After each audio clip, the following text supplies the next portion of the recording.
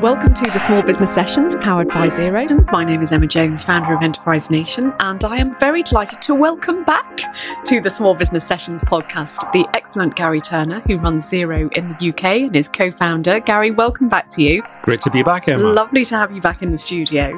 So, Gary, you could talk on a whole host of things when it comes to business. In the last podcast, you spoke about growth and how you manage that. I will still reference the brilliant, and I've referenced this many times since actually, always attributing it to you. The thing that you talk about when you say growth in a company is like driving a fast car. You've always got to be looking around what is, kind of beyond the next bend. Yeah.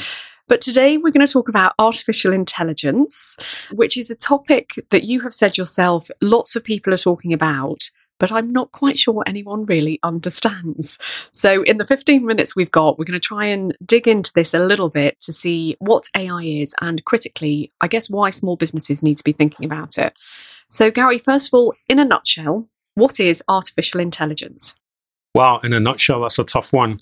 I think we're all accustomed to, in one form or another, using technology increasingly in our lives, whether it's smartwatch on your wrist or using a PC or a smartphone or some internet service. And the idea of using technology to do things in a more automated way is not a new concept either.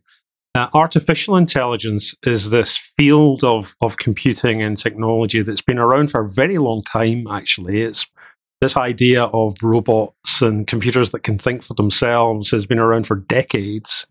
And there have been a number of attempts at realizing it over the last 40, 50 years, most of which have failed.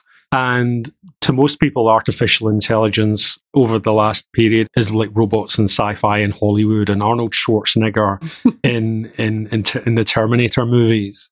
But we're now at a point where technology and the power that we have with cloud platforms and cloud technology and the advances that have been made in software development mean that we're now getting to the point where we're beginning to realize the first actual elements of artificial intelligence in a practical way. And it's really a situation where you provide enough data and input and information to effectively a computer program that it can begin to assimilate and make decisions and make judgments and recognize patterns and inform decisions in an automatic way.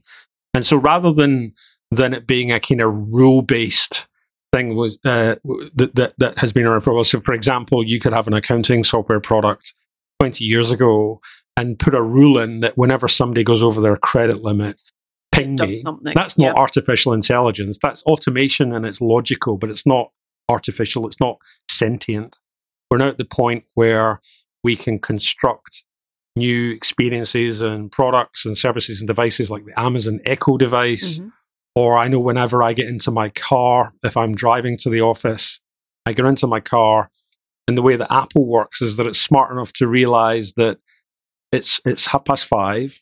I've just got into the car because my phone is connected to the Bluetooth speaker in my car. It knows where I am. It knows I'm at the office, and it's smart enough to conclude that I must be driving home. And it instantly pops up on my watch how long it's going to take me to drive home. Now, arguably, that's not really artificial intelligence, but we're getting to the point where we're getting much richer automation out of technology than we've ever had before. And there are many different fields of artificial intelligence and applications for it, but we're now at the point where it's beginning to be something that people can really use. Yeah. And that's an amazing description of it, which helps me understand actually what it is. But is this something that small businesses can realistically consider and use in their own business? Or is artificial intelligence still at the level where BMW put it in their cars? I don't know if your car is a BMW, but big brands are using it, but it's still out of reach of the smaller ones. It is definitely more practical now. So a good example of a way that AI or artificial intelligence can be used in any business context. I don't know if you've been to websites before when you go to a website and this little box pops up and it says, do you have any questions that I can help you with? Mm-hmm. And sometimes that's a real person. Mm-hmm. But if it's at 3:00 in the morning, it probably isn't. And there's a smart chat bot that's got a very tightly defined range of things it can talk about. And it knows it can anticipate the kind of questions you might ask. So if you're a double glazing business and the kind of questions that people might ask about a double glazing company, how do I book an appointment for a visit or whatever? And it's capable of understanding those kinds of questions and then can give you answers to that. we've all got either a Google smartphone or an Apple smartphone. You'll be familiar with things like Siri. Siri is, in essence, an articulation of artificial intelligence. Okay. And so the ability to throw questions at your Amazon Echo device or Siri or a chatbot on a double glazing website is here and it's real today. It's not massively sophisticated, but that might mean that you have people coming to your website that would otherwise bounce off and go somewhere else, but actually you can capture them and you can answer a question about maybe the price range of your product or services or availability of your holiday letting. And that's actually a very practical way that small businesses can begin to harness what seems like this really big sci-fi thing, but in a very mundane and practical way. And again, I love those examples. I didn't quite realise actually that chatbots were artificial intelligence. It's one that we're actually using one, so I didn't realise we were using it. Are you seeing small businesses use this enough? Because again, there's a great company called Laundrapp where you can order your laundry. You do it via your Alexa. So you just say, Alexa, call Laundrapp, pick up my laundry on Wednesday at 5:00.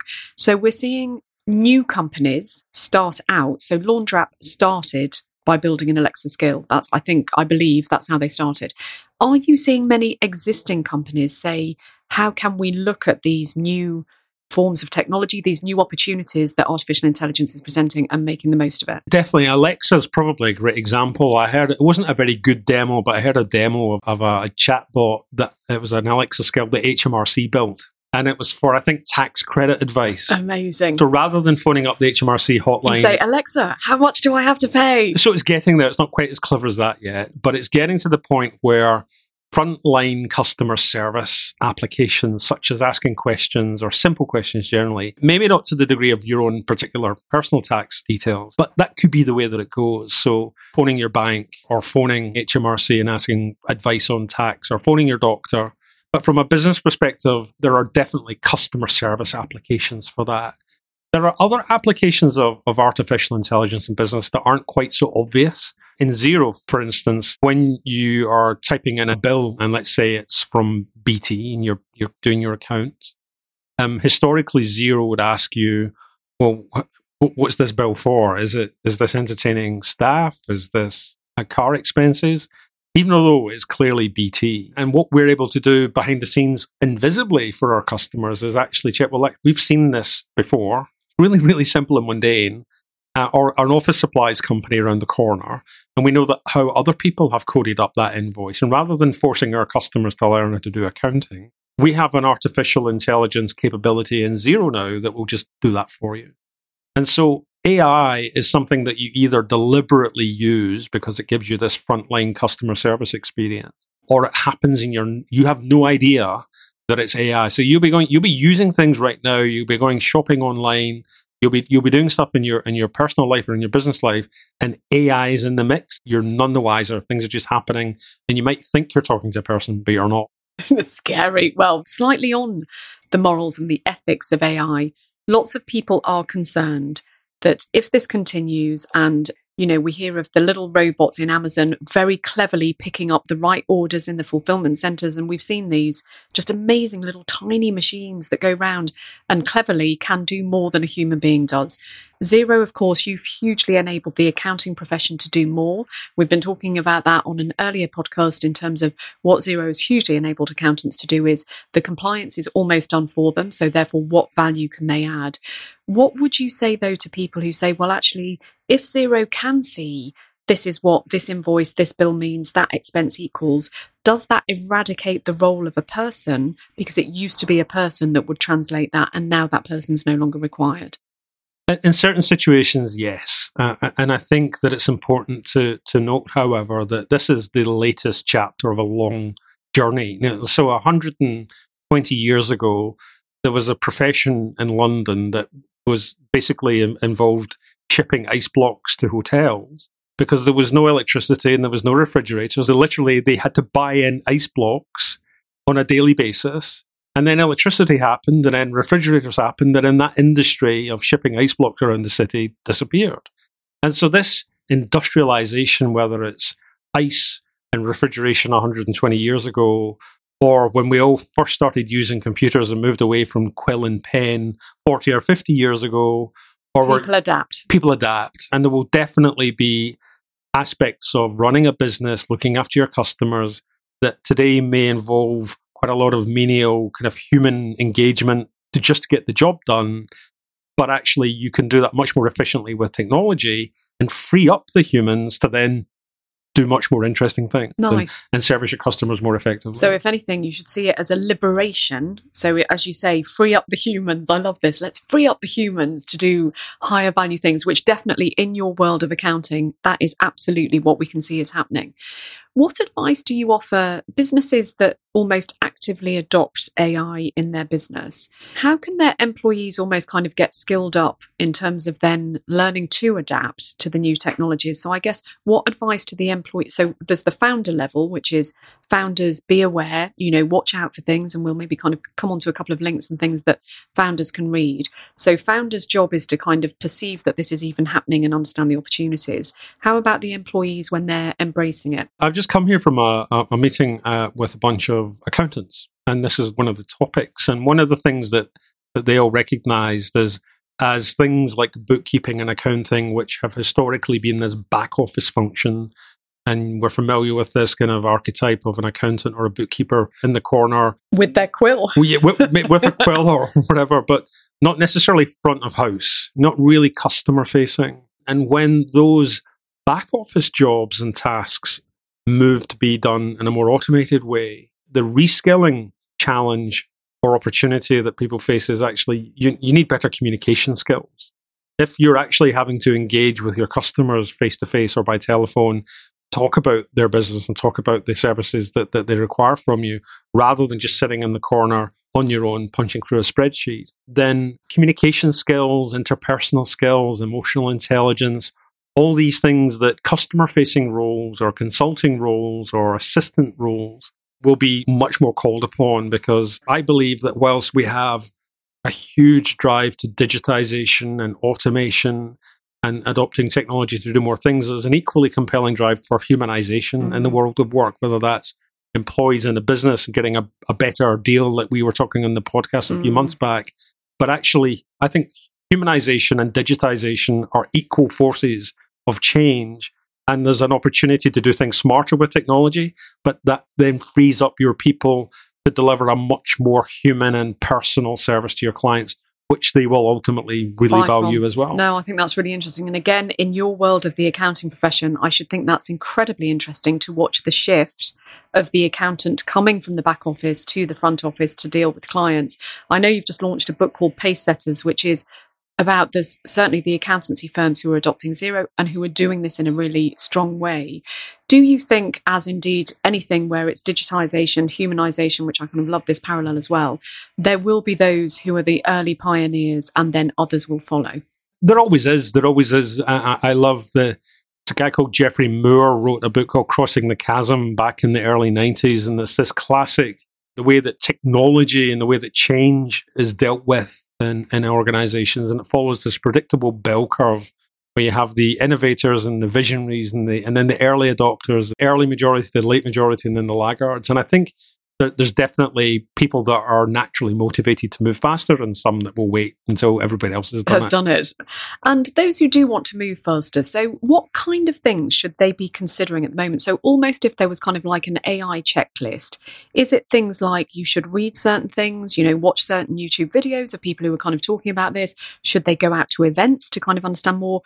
In a way, kind of the process you've been through at Xero, what would be the kind of tips you'd offer to founders who do want to be at the front? I think good old-fashioned book reading is probably where I would start. There's a huge explosion in this space. And as I said at the beginning, AI is not a new concept, but it's now becoming a really practical reality for many businesses, at least in a simplified way. And it runs in parallel with the wider disruption that we're all facing in the world of business anyway. I mean, like compared with 20, 25 years ago, we have this thing called the internet.